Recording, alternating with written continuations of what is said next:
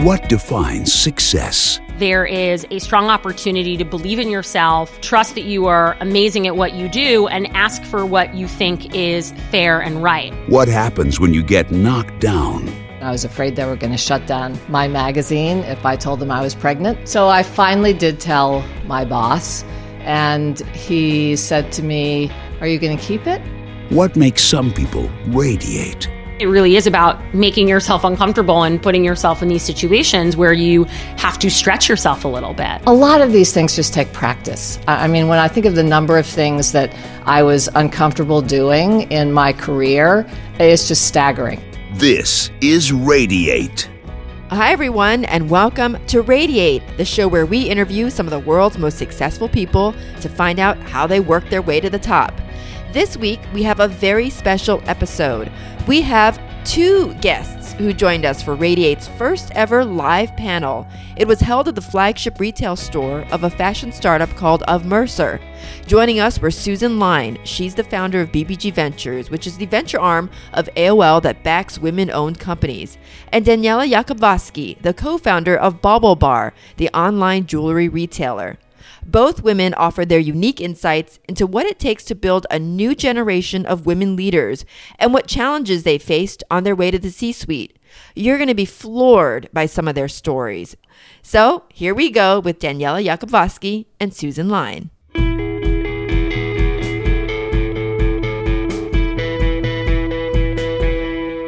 Let me just start off with the first question to Daniela first, since you're next to me here.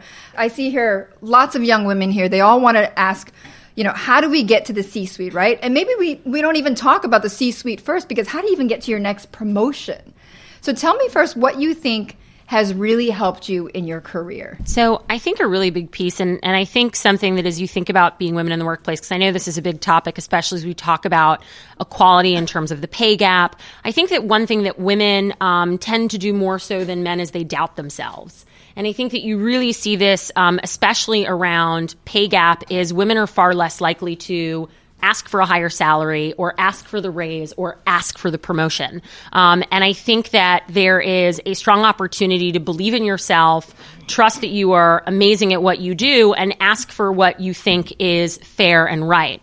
So I think as you think about, navigating the workplace and moving yourself into higher positions, and I say this now as somebody who runs a business, has over 100 employees, and I see it time and time again with our female employees versus our male employees.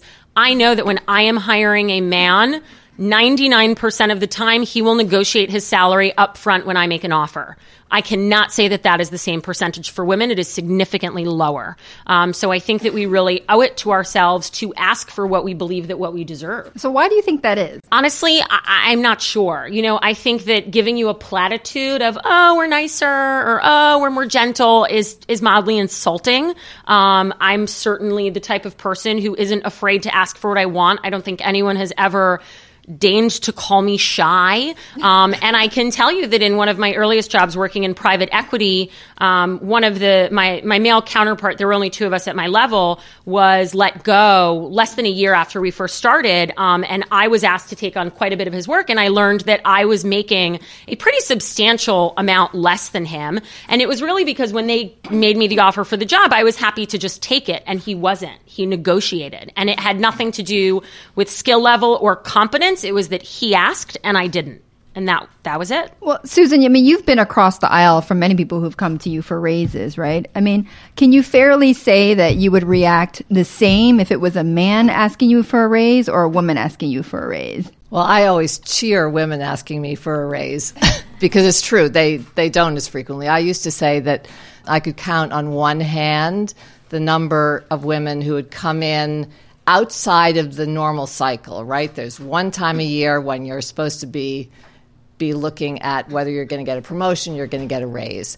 I could count on one hand the number of women who came to me out of cycle and asked for a raise or a promotion, and I could count on one hand the number of men who had not. That's changed.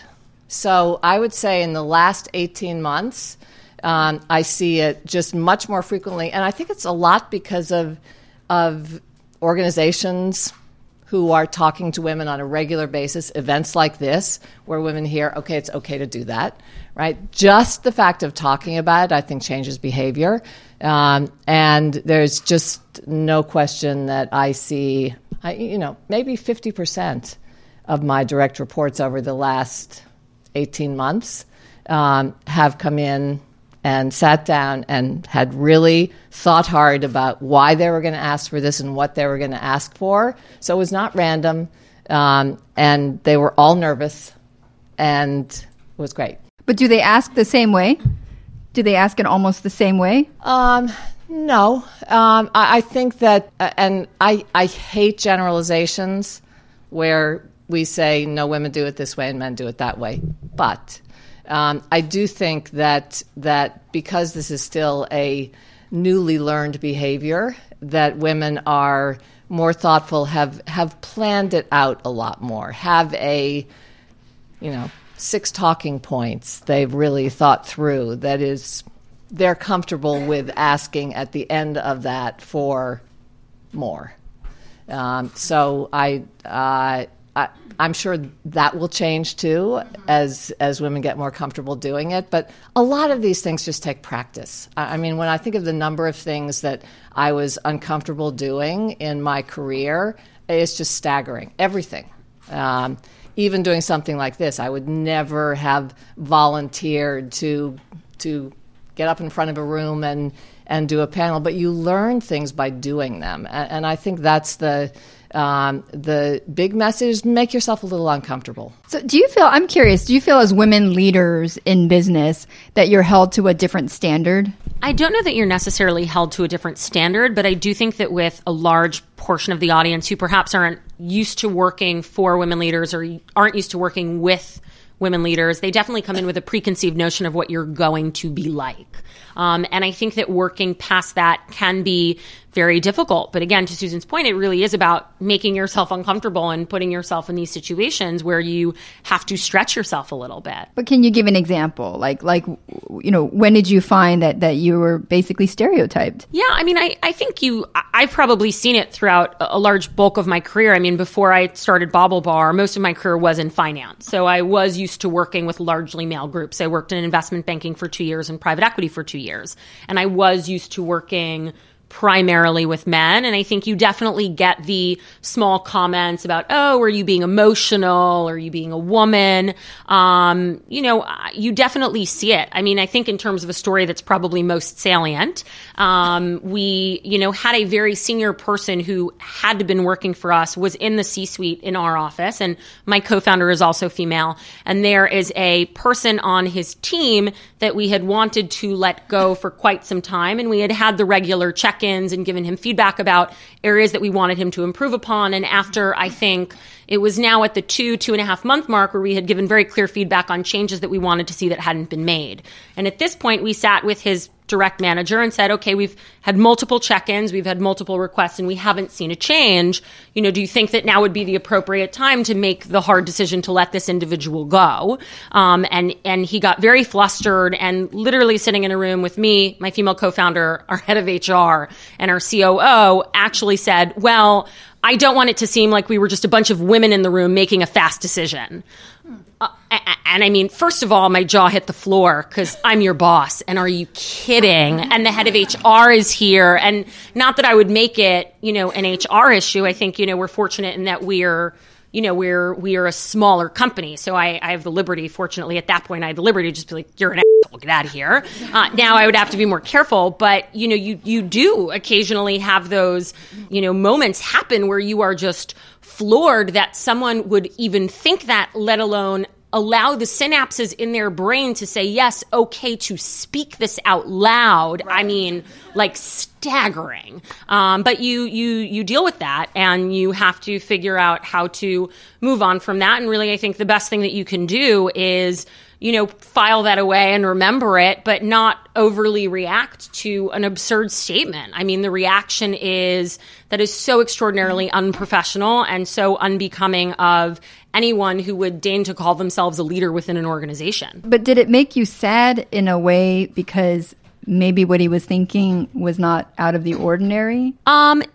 it made me sad more from the perspective that how sad for you that that is the viewpoint with which you go through life, and that there are so many people out there who are doing interesting things who are women, and you will never really appropriately see that for what it is, and you will probably miss a lot of really extraordinary opportunities, and that's unfortunate for you. And, bye, Felicia, move on. That's it. What about you, Susan? I mean, look, you've gone through so many different industries. You've fought your boardroom battles as well. I mean, you must have some war stories too. Come on, fess up. Well, look, the world has changed dramatically. I've been working for 40 years now, so a long time. And in the early days, I was often the only woman at the table. But I've seen such incredible changes in most industries in my work life. So I was in media for many years, magazines and then television. I had just launched a magazine when I got pregnant with my second child, and I hid the fact that I was pregnant because I was the editor-in-chief, and I was afraid they were going to shut down my magazine if I told them I was pregnant. Really? You actually thought they were going to shut down the really magazine because you were pregnant? Because it was new enough that, I just didn't know what they were going to do. Wow. So I finally did tell my boss, and he said to me, "Are you going to keep it?" So that would not happen anymore. I just got chills. That would not happen anymore. So, and it was one of those things where if you were working, it was just water off a duck's back, okay? Do you think I would have told you if I wasn't going to keep it? The world has, in fact, shifted dramatically in those almost 30 years. So she's now 27. So maybe 28 years ago. There are still industries, however, and this is what staggers me, that feel like that world years back. And it's finance, very right? interesting. Wall Street? Finance is one. Definitely venture capital. 4% of venture capital partners, that's not the people who work at these firms, but people who actually make the investment decisions, 4% are female. That's just incredible. So that's the main reason, I think, that you see so little venture capital going to women entrepreneurs. And I was with a group of women, one of whom was a film director, and that's another area where it is just staggering how few women have been allowed to ply their trade. So there are still very challenging areas, but I think in general, there's a lot of progress that's been made. My VC is at AOL.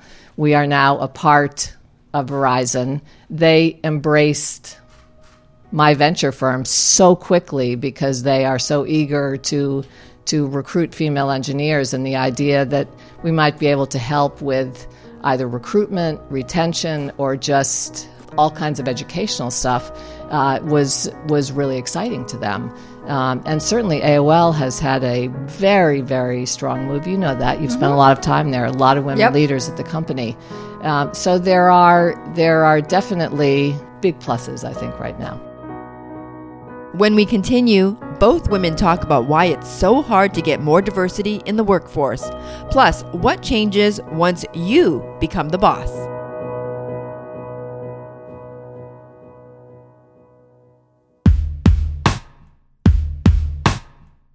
This episode of Radiate is brought to you by Stamps.com. With the holidays just around the corner, you don't have time to go to the post office. You don't want to get into traffic, parking, not to mention that everybody will be at the post office mailing their holiday gifts and packages. So instead, use Stamps.com. With Stamps.com, you can avoid all the hassle of going to the post office during this busy holiday season. Everything you would do there, you can do right from your desk. You can buy and print official U.S. postage using your own computer and printer. You can print postage for any letter or package the instant you need it. Then you just wait for the mailman to pick it up. It's that easy and convenient. Right now, sign up for Stamps.com. Use the promo code RADIATE for this special offer. It's a 4-week trial plus a $110 bonus offer. That includes postage and your own digital scale. You can weigh your packages. So don't wait. Go to Stamps.com before you do anything else. Click on the microphone at the top of the homepage and type in Radiate. That's Stamps.com. Enter Radiate. This week's episode of Radiate is also brought to you by Earth Class Mail. Earth Class Mail moves your snail mail to the cloud. It gives you instant access 24/7, and it integrates with the tools and the services that you already use every day. It's crazy, right, when you think about it. We've moved everything that we do for our business over to the digital world, but still we need to pick up and sort and manage our physical paper mail. Well, with Earth Class Mail, you can get all of your mail scanned and accessible online 24/7. You can search your mail, you can send invoices over to your accounting software, you can even sync up important documents right into the cloud, deposit checks, and really just make running your business a whole lot easier. You can also get a real professional address to share publicly with your customers, business partners, and investors. So you'll never need to worry about somebody showing up at your front door if you run your business from your home. Earth Class Mail is a brilliant solution that is perfect for businesses and independent entrepreneurs of all types. So visit earthclassmail.com/radiate and you'll get your first month of service free when you sign up. That's earthclassmail.com/radiate.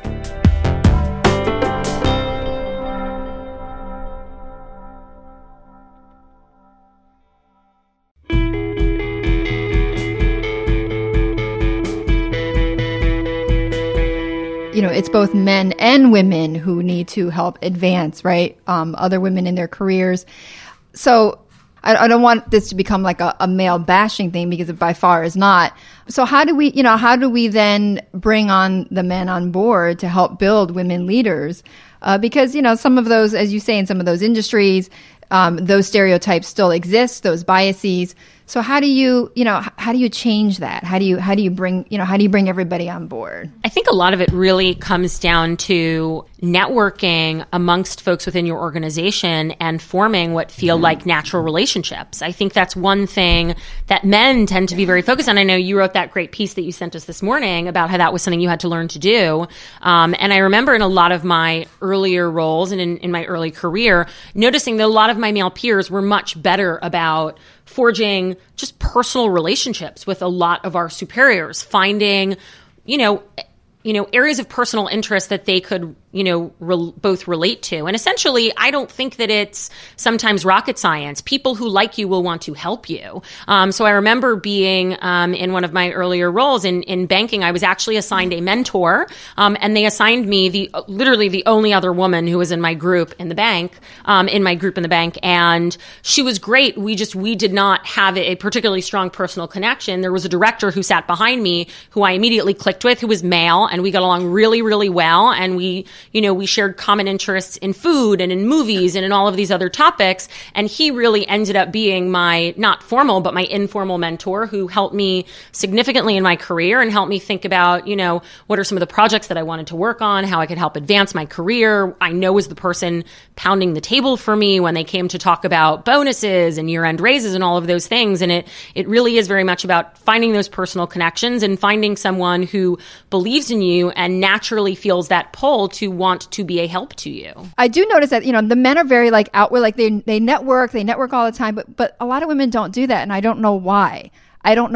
So what is it? Well, again, I'm going to be the outlier here, because I see women doing it so much more now. It's just incredible how there's not a young woman in my company around me who is not looking for mentors and already has a few.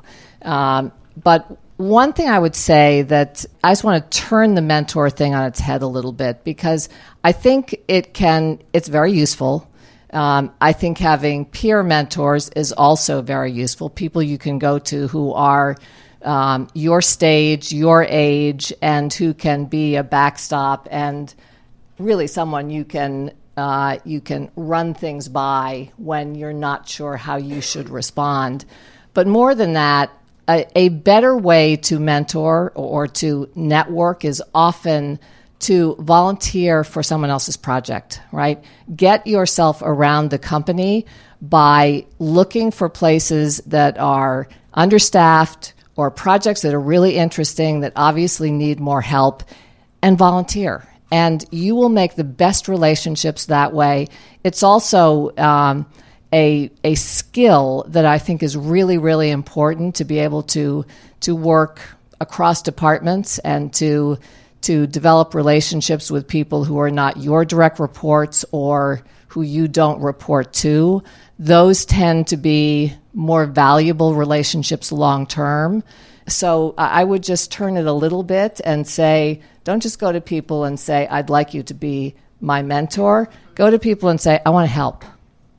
And those will be lasting relationships. Let's also flip the idea of leadership around, because right now we've been talking about it mostly from the angle of, you wanting to be a leader and you wanting to ask for the raise. But what about for employers, though? And we've got several people here, men and women, who are employers as well. So how do they help cultivate women in their organizations? Yeah. So, I think for us, the fact that we sell a product that very naturally lends itself towards women, we tend to get a lot of women who want to come in and work for us, to be perfectly honest. I'm sure you saw a similar thing at Gilt.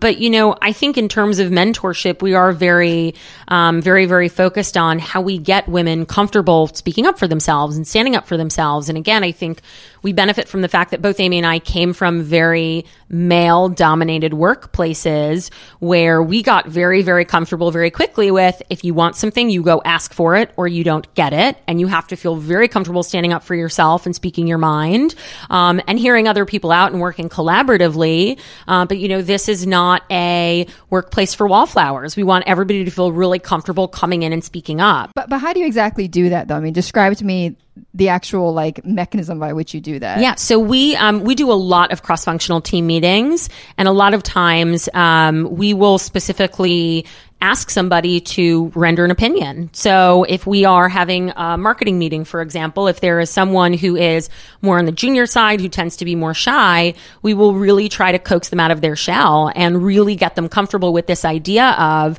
we don't subscribe to a traditional hierarchy. We really want to hear what you think. We want you to participate. You are the target customer, and really encouraging people to speak up and speak more freely and really appreciate and love the fact that we do want to have a very collaborative environment. And sometimes you do have to encourage people to participate in that way.